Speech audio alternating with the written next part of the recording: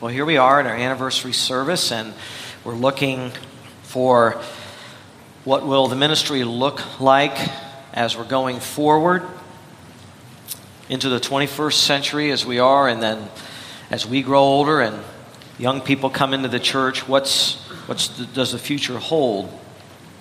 Try to reach people that need the gospel. Will that change who we are as we reach out? It does seem that the times in which we live are different than any time before. Life is so fast-paced. Communication is instant. There's so many things to dazzle the eyes. It appears that memories are shorter now. Attention spans are shorter. Soundbite theology is out there. Everyone is texting and tweeting, and everything comes fast with visual stimulus. And with all of that changing the way people literally think and what they can endure or listen to, will that change us and the way we approach ministry, the way we have been doing ministry for the last 21 years? We are in unique times, but we know we have a message that people need to hear. We're in a time also where the church is changing. It's allowing any message in the front door, and it's changing the evangelical church. So we change in the message, change in the method. They're both going on. Wide swath of churches. This is happening. You see it around you. Many of you have visited those churches, and you were disappointed with the lack of Bible teaching, the lack of talking about Christ and His cross. You landed here. You have a story to tell. It's all over the place. It's the way ministry is going now. People believe that to talk about the negative things of the Bible or to talk too long in the Bible is basically ministry suicide. They don't do it because the people won't come back.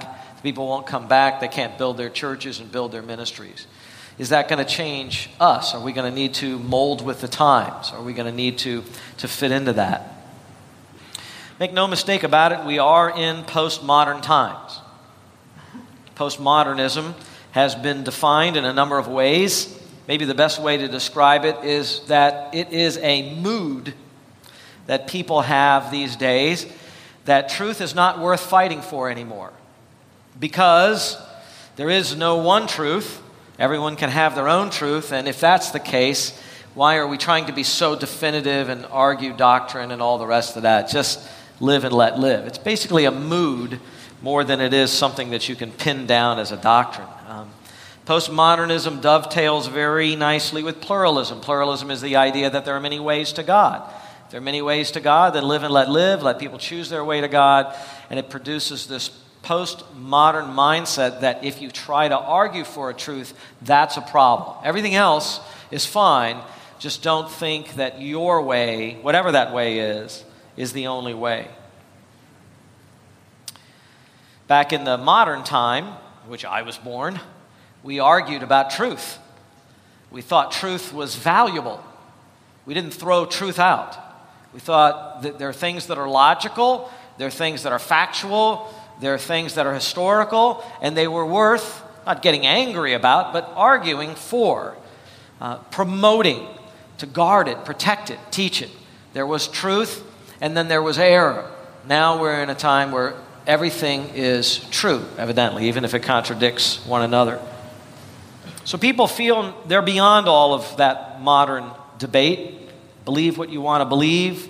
Everyone in their own way is right. So we would ask the question again, if that's the way the mindset is of the people we're trying to reach, if that's the way things are, then do we need to change as a church? Do we need to modify the way we do the message? Do we need to tone it down? Do we need to make it shorter? Do we need to make it happier to fit into the culture and the way people are here? There are a lot of churches that are answering that question with a resounding yes, and they're fleshing out the way they're doing church, and their churches, in many cases, are growing numerically amazingly fast. There was no manual, by the way, in graduating from a seminary where they said, teach expositionally to your people. There was no manual about how to plant a church doing that. I had no model and I had no manual. What happens when people don't want expository preaching and they're yawning 5 minutes into what you're saying? How do you keep them and get them to come back? To a large degree, they did not come back. The vast majority of visitors did not come back. They did not want to listen to that kind of teaching. They didn't really want that. They wanted church to be entertaining. They wanted it to be softer and lighter. And people are picking up on that mood, and they're changing their entire approach to ministry. People have wondered, are we going to change? Well, if I was going to change, I would have changed back then because nobody was coming. I'm exaggerating a bit. There were some that came, but I mean, it just didn't look like a promising situation many times. And I'm grateful for the faithful people that stuck through it all those years. You need to hug them and thank them because they had to endure a lot in those early years. Is it conceivable to even take an old book like which we have, hold it up each week, and teach it bountifully, then expect people to listen to that whole message and then leave and take heed to what was preached? Like I said, many churches have concluded that's not realistic. They throw in the stories, they throw in the humor. It's lighthearted things. It's really motivational speaking. It's what it is. Let's get you motivated. Let's hype you up, get you to endure for the next few days and come back. They're very talented at motivational speaking. They dare not sound authoritative. That's the death knell. Do not sound like what you're saying is authoritative. Don't stand behind a pulpit like this and tell people, thus saith God. Don't do that. Whatever you do, don't do that. Walk the stage, entertain people, make it plexiglass, whatever you have to do to make them feel happy and make them feel like they're in charge. They eat the popcorn, you are the entertainer. And that's kind of how it is. Share some positive thoughts. In fact, many of these churches can barely even call what they're teaching Christian. It's more positive. You notice that? We don't have Christian radio stations anymore. We have positive hits. What's that? I mean, the Beach Boys are positive. You know, what is that? It's appealing to the politically correct crowd. Don't say anything negative about anybody's belief system. They want to make messages relevant to their life. Relevancy has led them to conformity to the current spirit of the age, postmodernism. They have become like the world to win the world. But unlike Paul's strategy when he said, I became like a Jew to win the Jews, I became like a Gentile to win the Gentiles, he was talking about things that were not essential. He was talking about things that just were cultural. He was not talking about becoming worldly to win the world. When you become worldly to win the world has won you. You've conformed to them. If you listen to the Bible, not only about what the Bible is saying, but about how to communicate the Bible to other people, in other words, your methods, you end up rejecting that way of doing church and the world's ways. You reject it. You come to some very different and I think refreshing conclusions about what to preach and how to preach. How to teach the Bible. Yes, even to our generation. So on our anniversary Lord's Day, I want to kind of reinforce for you, maybe particularly those who are newer to our church, what is the mission, what is the message, what is the method? It's one we've been following roughly for 21 years, and it has a lot to do with you and what your convictions are and what you believe church should look like. When you bring someone to church, what they're going to hear and what you're going to expect that they're going to hear. One text, you might not think of it as an ideal text for this, but I believe it's a beautiful text that brings out the proper thinking about preaching and teaching, is in 1 Corinthians chapter 2, if you turn there. 1 Corinthians chapter 2, verses 6 through 8. I'm going to read that and explain a little bit about the context in the letter and how this applies to us. 1 Corinthians 2, verses 6 through 8. Just 3 verses, but a lot of truth in it. Paul's writing, "Yet we do speak wisdom among those who are mature. A wisdom, however, not of this age, nor of the rulers of this age who are passing away." Verse 7, "But we speak God's wisdom in a mystery, the hidden wisdom which God predestined before the ages to our glory. The wisdom which none of the rulers of this age has understood. For if they had understood it, they would not have crucified the Lord of glory. Now, this is the Apostle Paul's first letter to the church in Corinth. He is in it correcting a lot of problems that this church had. The very first problem Paul corrected back in chapter 1 was a spirit of divisiveness and pride, a sectarian spirit. That's in verses 10 through 17. To correct that spirit in the Corinthian church, he held up the cross and said, when I came to you, I preached this cross, and it teaches of a humble Savior, and it teaches of a wisdom that is completely at odds with the kind of wisdom you find anywhere in the world. No matter which quarter of the world you come from, the wisdom of taking a Savior and having killed and crucified on a cross to save mankind is absolutely ludicrous to the world's way of thinking. But it is God's wisdom. And when I came to you, I came with that wisdom. It was not a popular message. It was not an easy message to listen to, but that is the message that I came. He said in chapter 2, I determined to know nothing among you except for Jesus Christ and Him, what? Do you remember? Crucified. So he said, I brought that message to you. The Jews hated the idea of a Messiah that was killed by the Romans. The Gentiles and Greeks thought it was a ridiculous idea, but it was an idea and a message that I hammered home when I came to you. And that's what he's writing about in chapter 1 and chapter 2, and he's hoping it kind of humbles their pride a little bit.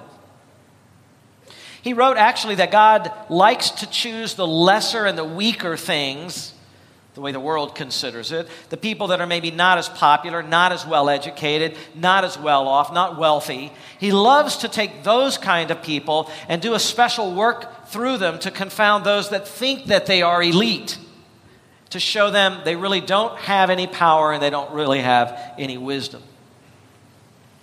And he wrote that. He said, when I came to you in Corinth, I didn't come as one of those really talented Greek orators that would travel from city to city and they would show their elocution and they would give their oratory and they would speak so well, and they were motivational speakers.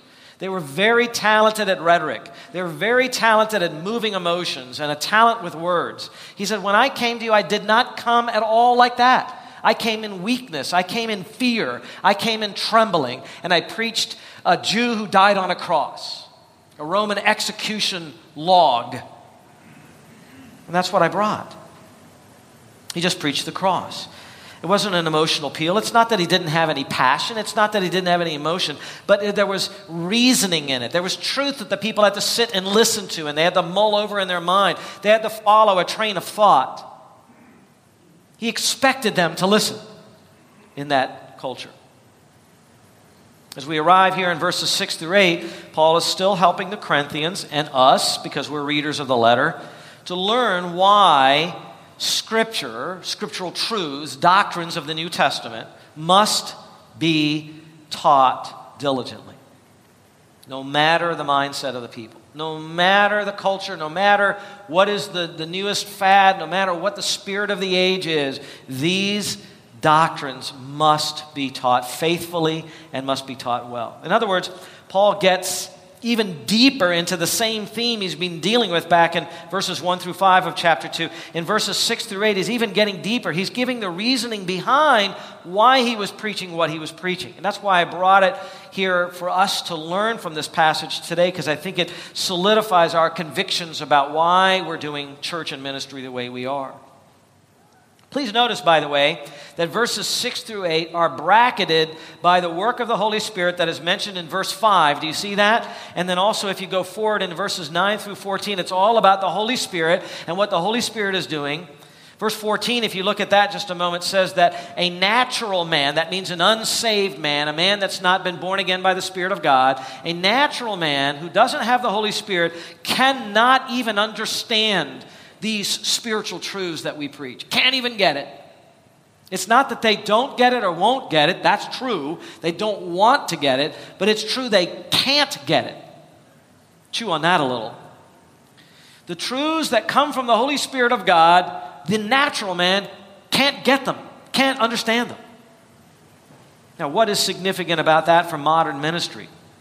If Christians and churches today understand how the Holy Spirit actually works, they would be fully committed to the greatest, most comprehensive Bible teaching ministry in their churches and leave to the Holy Spirit who gets it and who doesn't get it.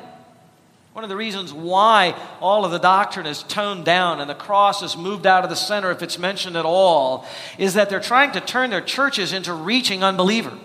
They've turned the church, which is for believers, into a church that's for unbelievers. But the church was never for unbelievers. Unbelievers do come to church. They're welcome. We love them. Sometimes they get saved. But the church is made up of believers. The teaching and the instruction is for, it shouldn't be rocket science, believers. We gather for the saints, someone said, and we scatter for the ain'ts.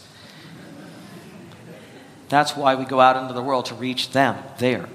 This passage really is akin to 2 Timothy 4:2, where it says, preach the word to Timothy, he's a pastor, preach the word. And then it goes on to say, in season and, do you remember? Out of season. What does in season mean? When they want to listen. What does out of season mean? When they don't want to listen. When they don't want to listen, you don't change the content. You don't change the intensity of what you say. In fact, you probably have to up it harder. It is a terrifying thing to think that if just simple preaching, like the kind that we do in a church like this, by any expositor of God's word, were brought into many evangelical churches, it wouldn't even be tolerated. They would either leave the church or they would kick the preacher out. That's a terrifying thing to think about. That means that these churches, many of them, are filled with unregenerate people that do not want the word of God in their hearts. Preach the word to them when they're listening. Preach the word when they're not listening. So today, and I'm going to do this as quickly as I can, but you have to give me a little bit of grace because of the time. We have 4 truths about the Holy Spirit empowered Bible preaching and teaching that's true for any age. 4 truths about the Holy Spirit's empowered Bible teaching or preaching for any age, and you can apply this not just for what's done in the pulpit, but for wherever you teach the Word of God. These truths transcend every age, every generation, including ours, and hopefully you'll perceive why as we move along. Truth number 1, first truth, in the beginning of verse 6, Bible teaching imparts God's wisdom. Look at verse 6. It says, yet we do speak wisdom.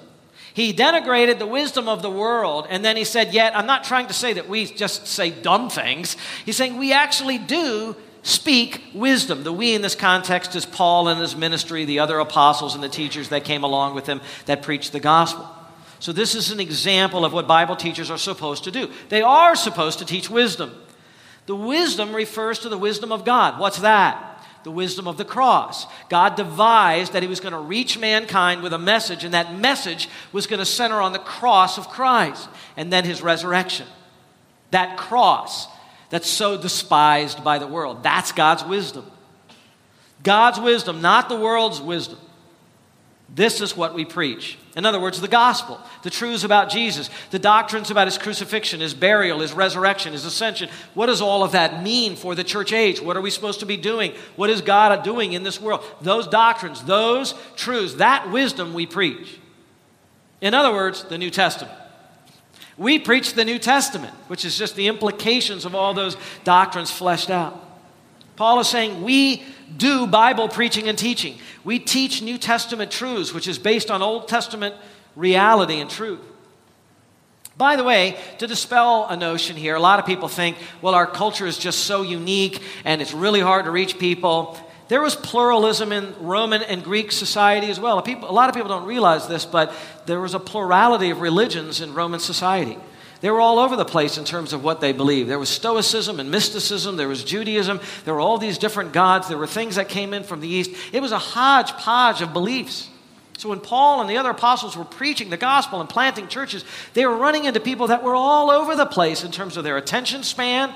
Some of them were on all kinds of drugs that they had associated with their religions. There was all kinds of, people that were staunch into their religion or people that weren't into religion at all. It was in a lot of ways like our culture today. They enjoyed being entertained. They enjoyed nice storytelling and all of that. They had that as well. Many were illiterate. Many were not well educated. If you come along in a society like that, like Paul, and you had this strong, authoritative, sustained kind of teaching, how would they receive that? The answer is many of them rejected it, but many of them also accepted it.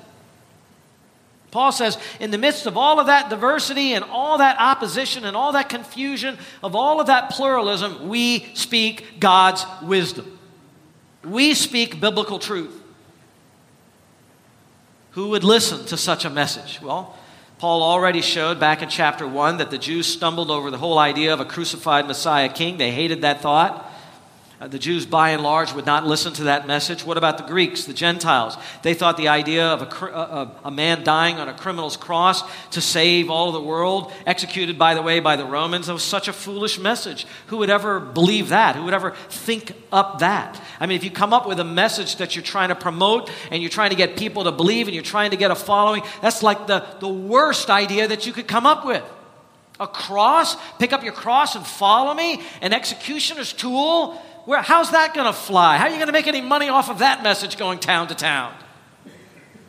Most of them didn't want to listen to it. After they were, coming, there's the crowd. What is this idle babbler having to say? You remember what the philosophers did on Mars Hill when Paul got to the point where he talked about the resurrection. He's like, forget it. They're not listening to this. But sometimes some are going to listen. Verse 6 goes on. We speak it among, who's going to listen to this? Those who are mature. Some are going to listen to God's wisdom and Bible teaching. Who? The mature. Wait, you mean like only the really mature Christians listen to this kind of Bible teaching? No, don't mean that at all. Mature in this context means a believer in Jesus Christ. A believer in the truth. Those who have accepted the wise message of the cross. That's those who are saved. That's every single believer. Listen, Paul is not trying to make a division of two kinds of believers. One group that's a mature believer and another group that is immature believing. He is not arguing that only mature Christians listen to good Bible preaching and teaching. He's using the term mature here for all Christians. Because the mature are equated in this very passage, if you look at it, with those who have inside of them the Spirit of God, verse 12. Those who love God, verse 9. And had the truth revealed to them, verse 10. The unsaved are the ones that think the cross is foolishness. That was back in chapter 1, verses 21 to 23. The unsaved do not understand the things of the Spirit of God, chapter 2, verse 14. The wisdom that Paul was preaching was not some sophisticated wisdom for only a few select believers. It's the same wisdom that Paul has been writing about and speaking about since chapter 1. It's the wisdom of believing in Jesus Christ crucified. All believers accept that message. If you don't accept that message, you're not even a Christian. You say, yes, but later, Pastor, in the letter of 1 Corinthians, in like chapter 3 and verse 1, he calls the people there in Corinth that were in the church, he calls them infants and he calls them fleshly. Yes, that is true, he does. That is because that church needed a lot of correction, and that's how that church was acting. They had been given the truth and they had accepted the truth, but they were unfortunately acting sometimes like unsaved people. That happens in the church. In some ways, they were acting like unsaved people. But all believers, by definition, have accepted the truth of the cross. And that's why Paul appealed to them. When you get to 2 Corinthians, you realize, though this church had problems, they responded to that message. They realized and thought it through and thought about the cross, and they grew from the correction that Paul gave them. All Christians believe in the wisdom of God, and in this sense, are the mature. They are the mature. Dr. Morris, in his commentary, puts it succinctly. Those who have welcomed the message of the cross are the mature. Well, then why does Paul decide to use that terminology, the mature, here? To put down those in the world who think they are so mature. Do you get it? He's borrowing their terminology, wisdom, maturity, insight, all of this talk that the Greeks in their religions had where they would rise to higher planes and they would think of themselves as more elite and more educated and more understanding of the way the world is. And he takes all of that and he basically says, they're fools, you're the wise, you are the mature. You're the ones who've had the things of the Spirit of God revealed to you. You are that category. He's putting them down.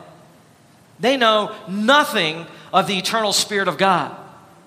In fact, later he says, we have received not the spirit of the world, but the Spirit who is from God, so that we will know the things freely given to us by God. They know nothing of the things of God. We do. Please remember that the New Testament writers know nothing of different grades of Christians. In the very letter where Paul is trying to say you're all one in Christ, you've all been baptized into Christ, he wouldn't be trying to divide believers into the mature and into the immature. That's just not what you find in the New Testament. We're all growing. Some of us are a little further along the way in the pathway. Some of us have been in Christ a little bit longer, but we're not a different category of Christian. We're still all the same kind of Christian. We're all those who've received the things of the Spirit of God. So we do teach wisdom, and we teach it to believers, all believers. All believers can accept and enjoy copious Bible teaching if they just will give it a try. It's like when you were told to like spinach. There's a lot of good stuff in spinach. But some people don't want it. But if they try it, they learn to enjoy it and their body benefits from it. It's true of every believer. Every believer that takes time to let the Word of God sink in their mind and their heart can benefit from it. After all, what does it say in Colossians 3:16? Let the Word of Christ be sprinkled into your minds. Is that what it says? Those of you that know that passage. Let the Word of Christ dwell what? Richly. That means a lot. That means the Word has to be richly put into your mind. Do you realize how much time you spend each week listening to the message of the world? A little here, granted, a little there, a little here. Have you ever thought about how much that message sinks into your mind and how little time we get to get it out of your mind and get it replaced with the Bible? Copious Scripture teaching is what you need. Churches who dumb down Bible teaching in hopes of getting a good effect don't understand how the Holy Spirit changes lives. Listen, if someone is saved, they have already accepted the most foolish message that the world will ever hear, and that is the message of the cross. It's God's wisdom, it's the world's foolishness. But remember, the foolishness of God is greater than what? Men, right? The foolishness of God, if we can even say that in a reverent way, is greater than any wisdom that men come up with. The smallest amount of Bible teaching is better than any degree you can get out there. It just is way above the wisdom of the world. If you can accept the cross, you can accept any Bible teaching. You've already got it. You can learn from it. Now, the second reason we teach the Bible this way in our age, second reason, is Bible teaching is desperately needed. That's kind of the second part of verse 6.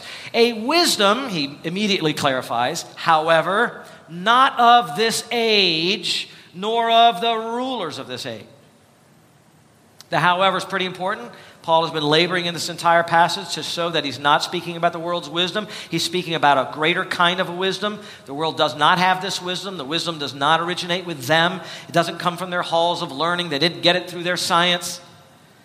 It doesn't fit their way of thinking anyways. God's wisdom is vastly different. He did that on purpose. God wanted a message that was going out that was hard to accept and hard to believe so that it would work in conjunction with whoever He chose in His sovereignty to open their eyes and see it and understand it. They would be saved and they would get it. The fact that the Bible's message is so different from everything else that people hear. Back then, the Middle Ages, now, that is to be expected. God and the way He thinks is so different than the way fallen humanity thinks. Fallen humanity has fallen in the footsteps of Satan, who gave his doctrine to humanity, and humanity took it and believed it and accepted it. And God says, that's not my mind, that's not my doctrine. My doctrine is very different. So this message is not of the age today. And that's what makes New Testament teaching so special. When people say, what are you doing in your church to be relevant? The answer is, we're teaching the Bible. Yeah, but that's an old book. Yeah, but that old book was written by God. And He made every man, woman, and child that is in there, and He knows what their needs are.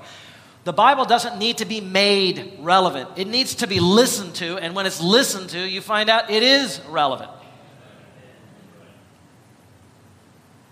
It's not of this aion, this age, this present world, this entire church span of time, nor of the earthly rulers. Notice they crucified the Lord of glory. They didn't get it, down in verse 8. Human rulers of this age, he says, they're passing away. Why would you follow them? Why would you listen to them? What's happening to these rulers who stand in front of people and they try to lead us and they try to teach us what is true? What is happening to them? God says over and over, they're passing away. They're ending. You know, there comes a point in time where you have to realize when you study this book and the Spirit of God illumines your mind to the truths of this book, you're way ahead of all your teachers. You're way ahead of every teacher, every ruler, every leader that is out there. David said, I'm wiser than the aged because of your law. It's true. I remember I was in college. I was recently saved. It was about maybe a year and a half in, and I was reading the Bible, and I got to thinking about all the teachers I had had in high school and all the teachers I'd had at junior high and elementary school, and even the teachers in the church that wasn't teaching the gospel, and all these people I looked up to. And I thought I was being proud. I was walking along, and I was thinking, oh my goodness, if this is really true, all this stuff in the Bible is really true that I'm learning, it puts me way ahead of them. It's like I have to stop, in some ways I have to stop listening to them. It became clearer and clearer to me that this is way beyond them. And that's true. The leaders and the teachers of this world, they're passing away. Katargeo, that means they're being abolished. It's actually in the present tense. It's a present participle. It means now they're already on the way out. They're already going out. God's not preserving them. 1 John 2:17, the world is passing away. Right now, it's passing away. The governments of this world, all of them, without exception, have been weighed in the balances and found wanting. Their wisdom is not wise. God's not going to preserve it.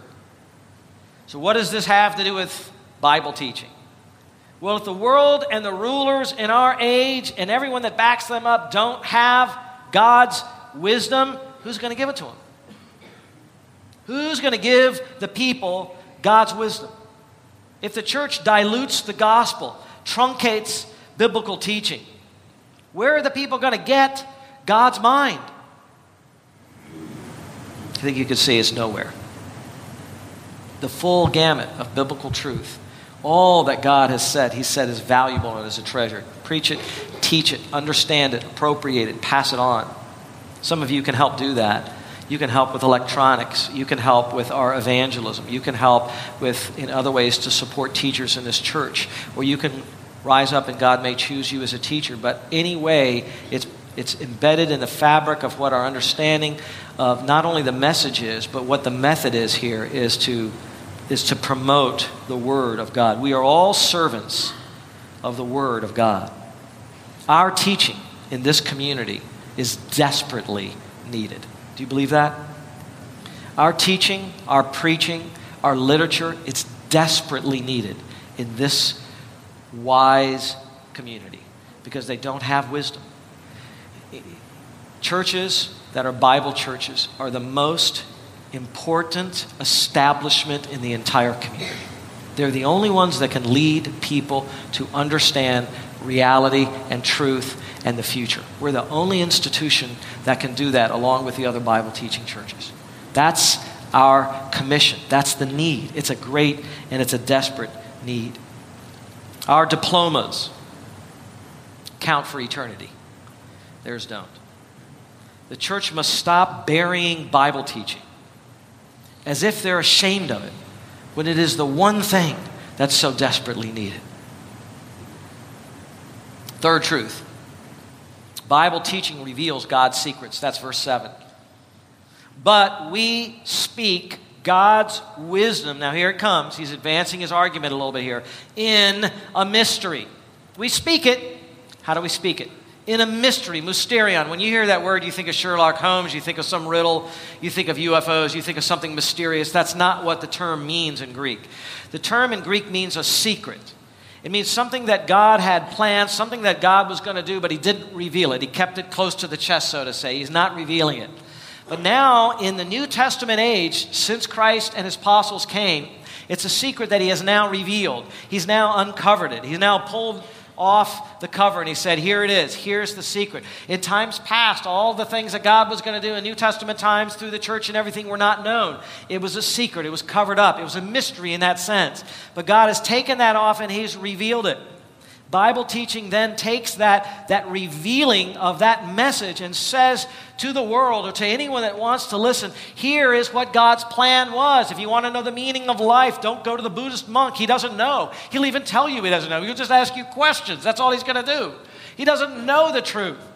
The truth is here. It's the secret that has now been revealed. Listen, there are a lot of things we don't know. But God has revealed the mystery of life and the mystery of what He's doing and where He's going through His Son and through the apostles writing in the New Testament. And that's why if we don't take it and unfold it and unleash it and explain it and unpack it in all of its glory, people won't get it. If God took time to reveal a secret and He says, I've kept this hidden in ages past, but now I am revealing it, then isn't it our obligation and duty to make sure we don't try to muzzle God or cover that back up?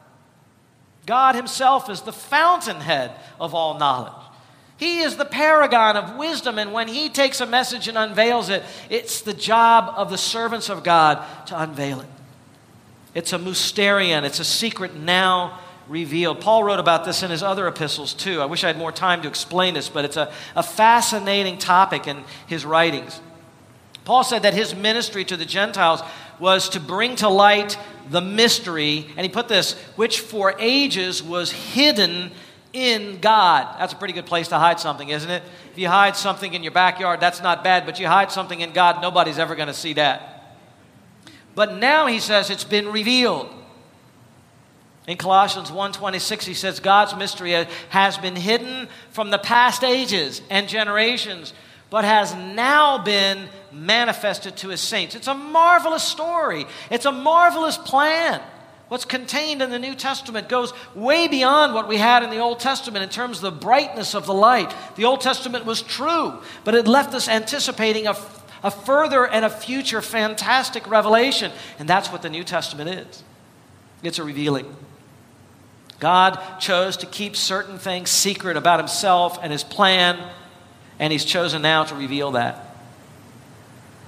And please notice the way He describes this mystery. It's the hidden wisdom which God predestined before the ages to our glory. It's hidden not to us. It's hidden not to believers. It's not hidden to the mature, but to those in the world. They still don't get it. They're blinded by Satan. 2 Corinthians chapter 4, verse 3, you know that verse, if our gospel is veiled, it is veiled to those who are perishing. They still have a veil over their eyes. It's still hidden. They're still blind. Yet for us, this mystery that's now been revealed, this mystery was predestined to our own glory. Predestined means exactly that. It was destined ahead of time that you and I would be led to glory through this gospel. The wisdom of God in the cross was the eternal plan of God, predestined before the ages. What does that mean? Before the creation of the world, before time itself, God predestined this message to lead to your eternal glory.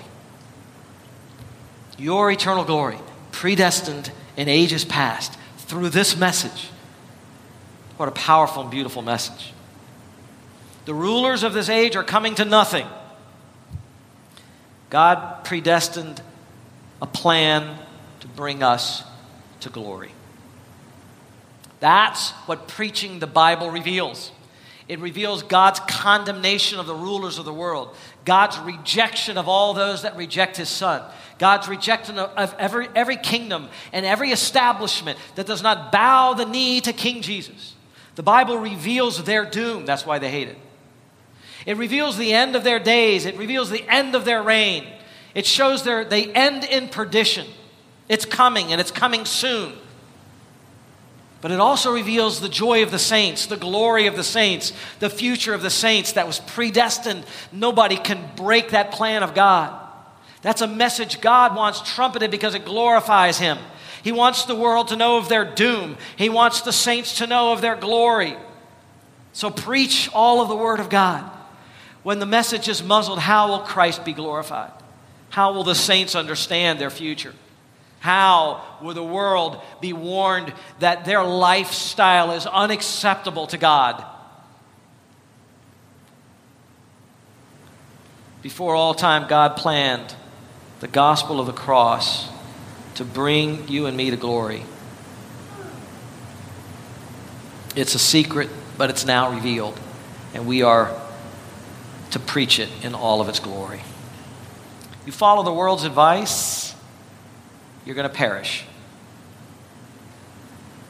You say you already have your own religion, you'll die in that religion and in your sins. You say you wanted to follow Christ, but you haven't really chosen to follow him. You want to believe in him, but you don't want to obey him and do what he says. That's not faith. Faith means you turn your life over to Christ.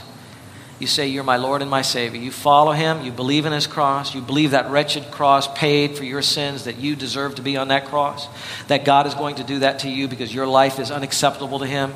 If you don't accept the shame of the cross for you, there's no hope for you. That's the only way. That's the narrow way. That's the small gate. You got to bend yourself down low and be humble and walk through that and say, Christ, in myself, I know I'm rejected. I need you to save me. You're the Savior. When you do that, you have glory. When you resist that hated message, you can keep resisting it. You can keep waiting. You are under the wrath of God now. And there's no hope for you until you come to Christ. Beloved, we need to proclaim God's secrets. Lastly, I'll try to do this quickly. We teach the Bible even though the world resists the message. And here's where it really gets personal to us as a church. What if every visitor never came back? Would we meet in one of these rooms and say, we need to change tactics? Or we'd say, keep doing what God said. What would you do? What if you're on one of those committees one day? What are your convictions? Well, look at verse 8. The wisdom which none of the rulers of this age has understood it, for if they had understood it, you could kind of read something in there. They would have fallen down at the feet of Jesus and said, you're the Lord of glory, right? But they took him, as Peter says, like a worthless stone and tossed the stone away as worthless. Crucify him, crucify him. You say that was just the Jews and the Romans. Oh no, beloved. The Romans and the Jews stood for all of the kingdoms of the world.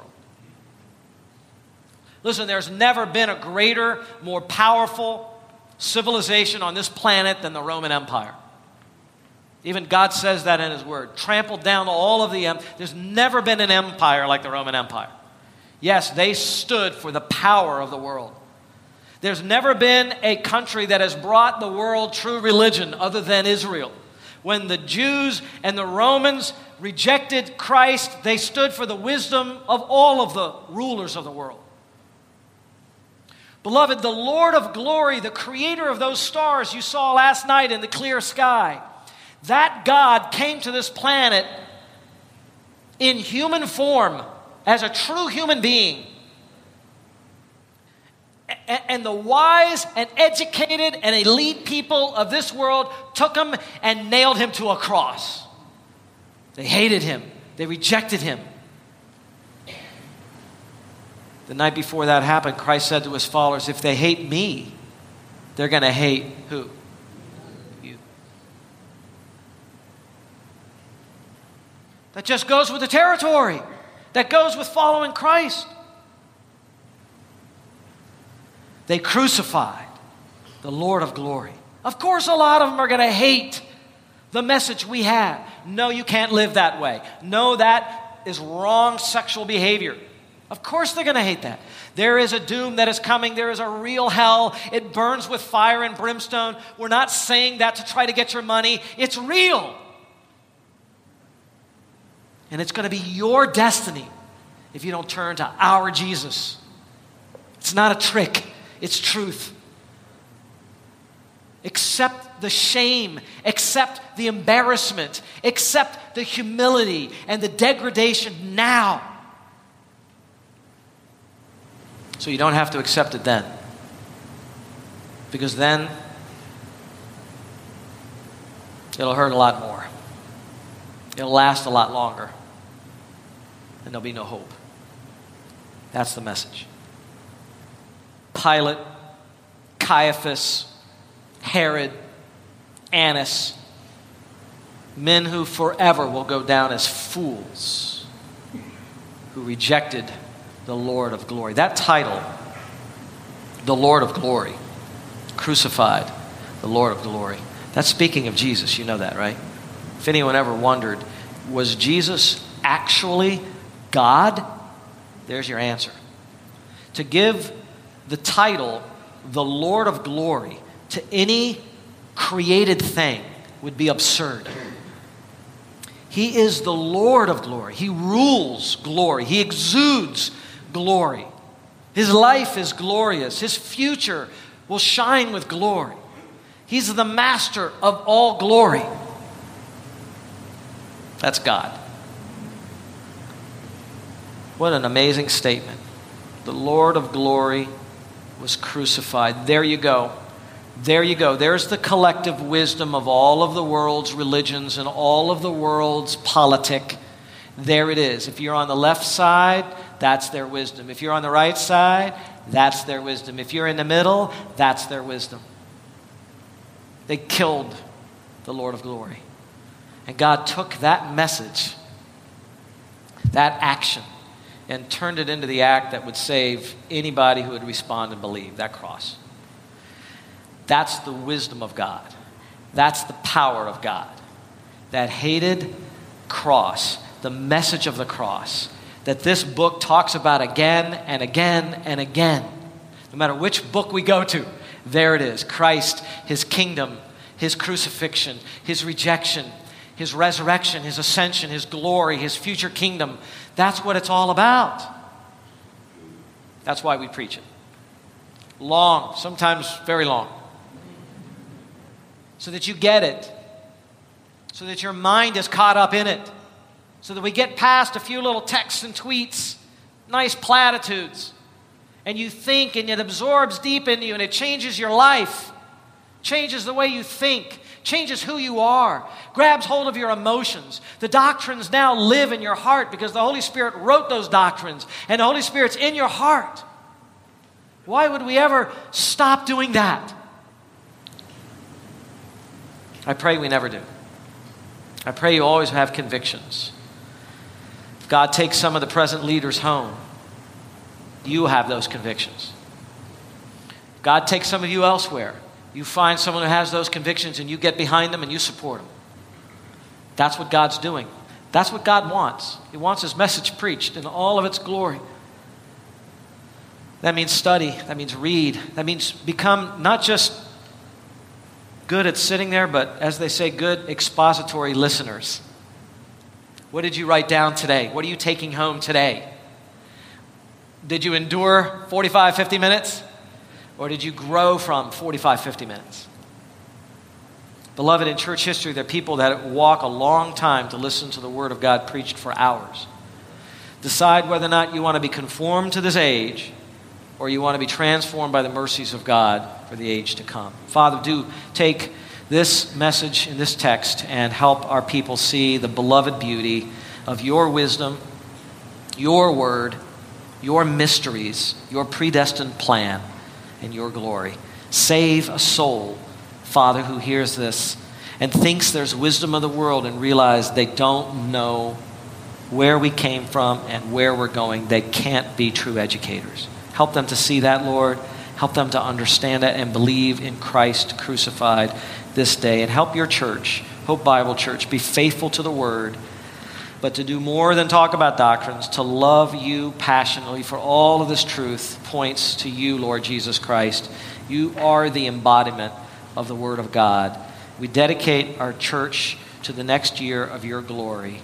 And all God's saints said together,